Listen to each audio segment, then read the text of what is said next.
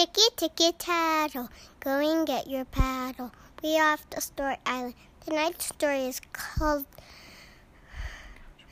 Couch Marine. Thrice upon a time in a sea far, far away, there was on that island, there was a girl named Whitney.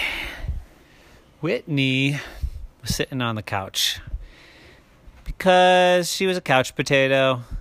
That's what her family called her. Couch potato. She'd always say, "What's a potato got to do with the couch?" And they would say, "That's what we call people who sit on the couch all day and do nothing. Why do you call them a couch potato? Why don't you call them a couch mushroom or a couch sandwich or a couch donut?" And everyone said, "I don't know. That's what they get called, couch potato." And she thought, this couch is kind of fun. You can do a lot of things on this couch. You can jump on it. You can sit on it. You can watch TV. You can sleep on it. But I bet it would be really fun if I could take it under the sea.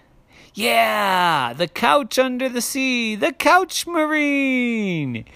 And she said, "I think we should." And she turned to her dog, named Dog, and said, "Do you want to go under the sea with me?" And Dog said, "Arf, arf," which Whitney said must mean, yes, of course. So she said, "Okay, I will be the captain, and you will be the first mate." And Dog said, "Arf, arf, arf, arf, arf." So off they sailed to the big sea. And then, just as they saw a big ship coming, they said, "Dive, dive, dive!" And the Couch Marine went under the water. "Blub, blub, blub, blub, blub, blub, blub," she said to Dog, and Dog said, "Arf, arf, blub, blub, blub, arf." And Whitney said, "I didn't understand you. What are you trying to say, Dog?" And Dog said, "I'm under the water. I can't talk." And so they floated around and floated around under the water to avoid the big ship. And it turned out the big ship was just Daddy walking through the living room saying, "What are you doing, Couch Potato?" And Whitney just replied, "Blah, blah, blah, blah, blah, blah." So Daddy walked on by and went to the other room. So then she said, "Okay, Dog, surface, surface, surface." And up they went to the surface. And they started cruising around in their Couch Marine. And then they ran into the penguin that wanted to fly. And they said, "Hello, Penguin, what are you doing around here?" And Penguin said, "I'm just going to talk to the ostrich to learn how to fly." And Whitney and the dog laughed and laughed and laughed. And then the penguin said, "Why are you laughing at me?" And they said, "I don't know. You'll find out when you meet ostrich. See you later, Penguin." And off Penguin went. And they said, "What are we going to do next? Let's go under the sea and maybe we can find an octopus." "Yeah," said Dog. Arf, arf, arf, arf, arf. So they went under the sea again and they cruised around. And then they said, "Look, there's an octopus, there's an octopus." But actually, it was just Whitney's little brother, who looks kind of like an octopus because his hands are always going all over the place and his hair is all shaky and he kind of looks smelly like an octopus.